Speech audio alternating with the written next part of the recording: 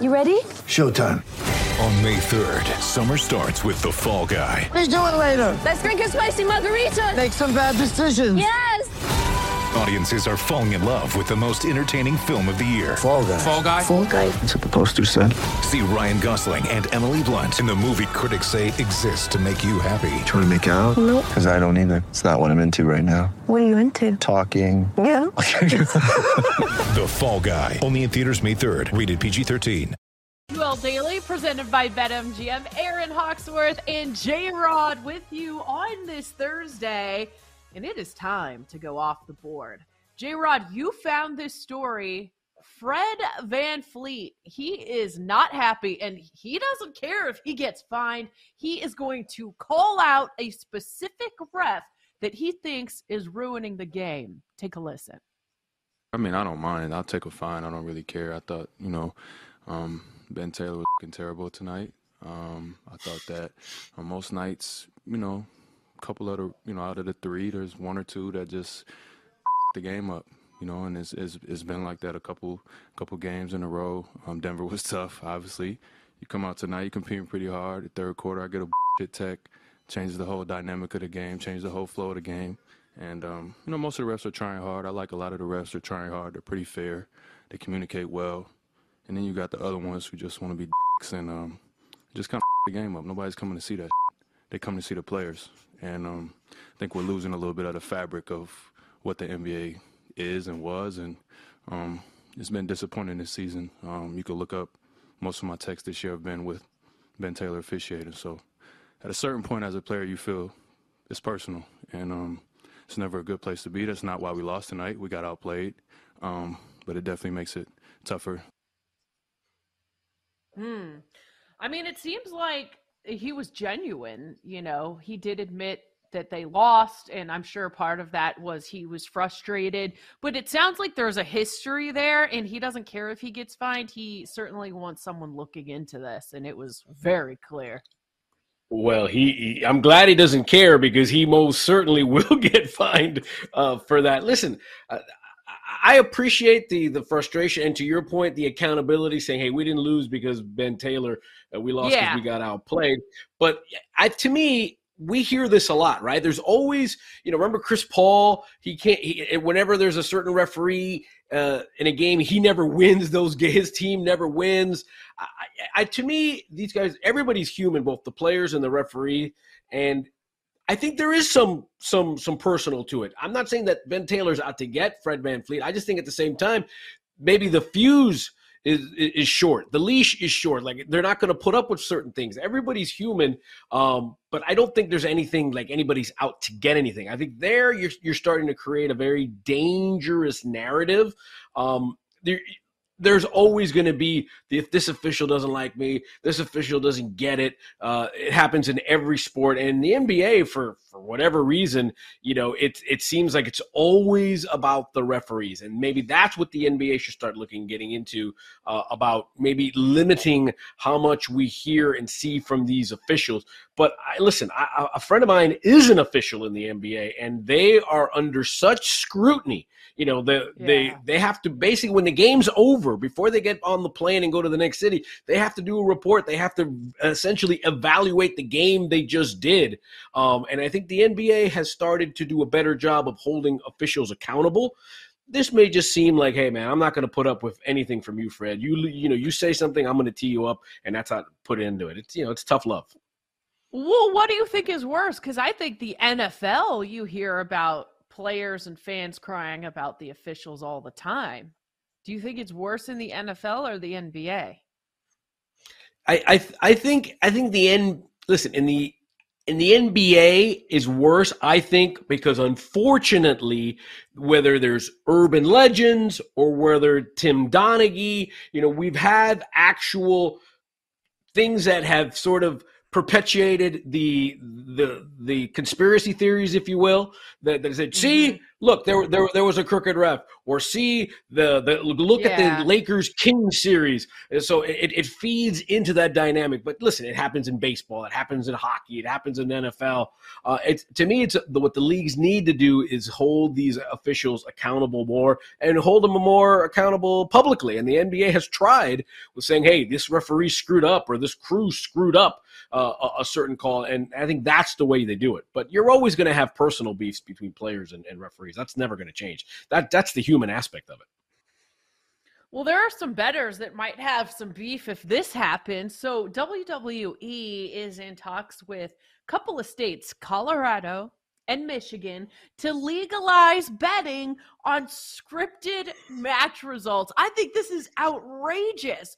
So WWE is working with EY, commonly known as Ernst & Young, to secure the match results so that they won't leak to the public. Are you kidding me? If you can bet on something, I don't know if I would trust this isn't leaking to the public. WWE creative executives don't plan to inform wrestlers who will win until hours before a match. Okay, I have a problem with that too. It's just, this is wild. I don't know. I mean, there's people, and speaking of like conspiracy theories, there are people who think, the NFL is scripted. I hear from them on social media during the NFL season. So right. It's crazy. I think this would be a problem.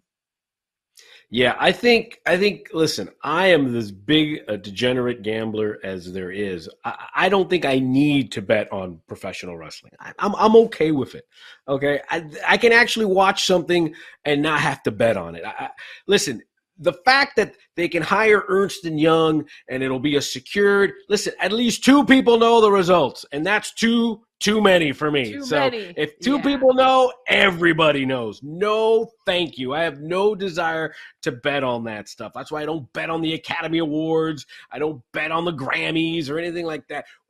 I need things to happen, organically, like they should in a sporting event. No, thank you.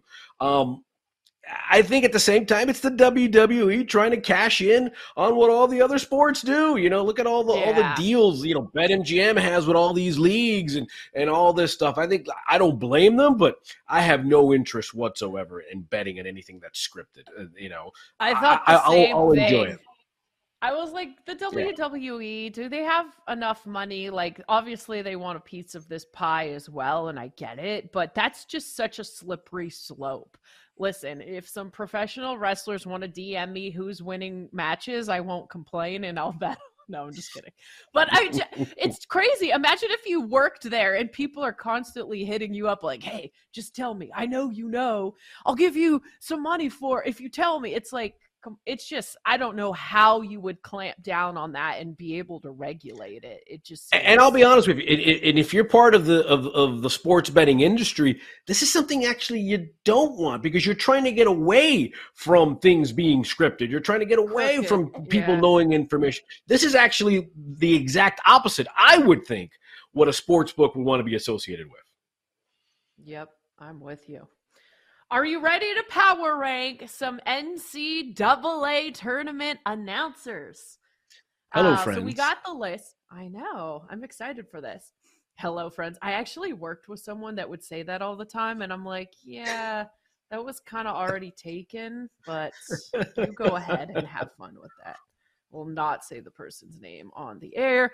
So we got the list. Let's take a look at some of these names. Who jumped out at you? Are you going to do yours from the worst to the best? Or are we just I wouldn't use the word worst. I would use entertaining. How's that? So political. I wouldn't use the word worst. All right, or go people, through some of yours. People that I enjoy hearing. How's that? And honestly, I would rank Jim Nantz, who is one of the GOATs. I would put him at the bottom just because I don't feel very entertained when I listen to Jim Nantz. I always make a joke. I just listen. He is the quintessential old school announcer. Doesn't get in the way. He lets the game, do its thing, and it's almost like he's not even there. And I get it.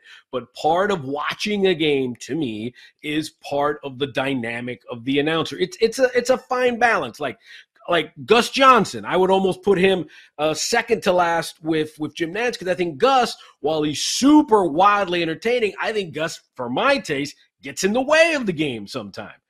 You just sort of, am I listening to Gus or am I watching the game? That's sort of it. So I would say Nantz 5. I would say Gus Johnson 4. Now we're starting to see the guys that I'm almost excited when I hear that they're calling a game. I love Ian Eagle. I think he's super classic. I think he's super cool. I love, and this is kind of controversial, Brian Anderson. I actually started listening to Brian when he started doing Brewers games, and he does a lot of TNT games, and now he's doing these tournament games. He actually called LeBron's a record-breaking game. Number one for me, give me Kevin Harlan all day, all night, from the Minnesota Timberwolves days with the big ticket to announcing when drunk people run on the field on Monday Night Football to cats running on the field, and he does play-by-play for them. I love me some Kevin Harlan all day and night. I love it. Man, there's some good ones on this lineup. I didn't do just play-by-play, so this I kind of went a little deeper, like all over the place here. But so 1A, I have a 1A and 1B. 1A for me is Charles Barkley. Obviously, we know he mostly does TNT and NBA, and perhaps he's not as up on the college basketball because he's so focused on NBA. But listen, when Charles talks, I'm listening. I love to hear what he has to say. 1B is Jim Nantz. I mean, he's just so smooth. I could listen to him. I get your point, but I like him a lot. He's one of my favorites. Number 3. I'm going wild card here. Let's go Avery Johnson. I think his perspective is interesting. I love his accent. Avery Johnson, let's go. I'm in on that. Another one that I think is interesting, Jay Wright. He got a shout out earlier in the show. I like Jay Wright. And Adam Lefkoe has become one of my favorites as well. I think he's really good in studio. He's a great host. He's got a different vibe to him, and I really enjoy listening to him. And also Candace Parker. Got to have a female in there, and she just fits in well with everyone. Love her insight. Of course, she played. So shout out to Candace Parker. This is BetQL Daily presented by BetMGM. We'll check in with Sean Little at the top of the hour to look at tonight's NBA card. That's next on the BetQL Network.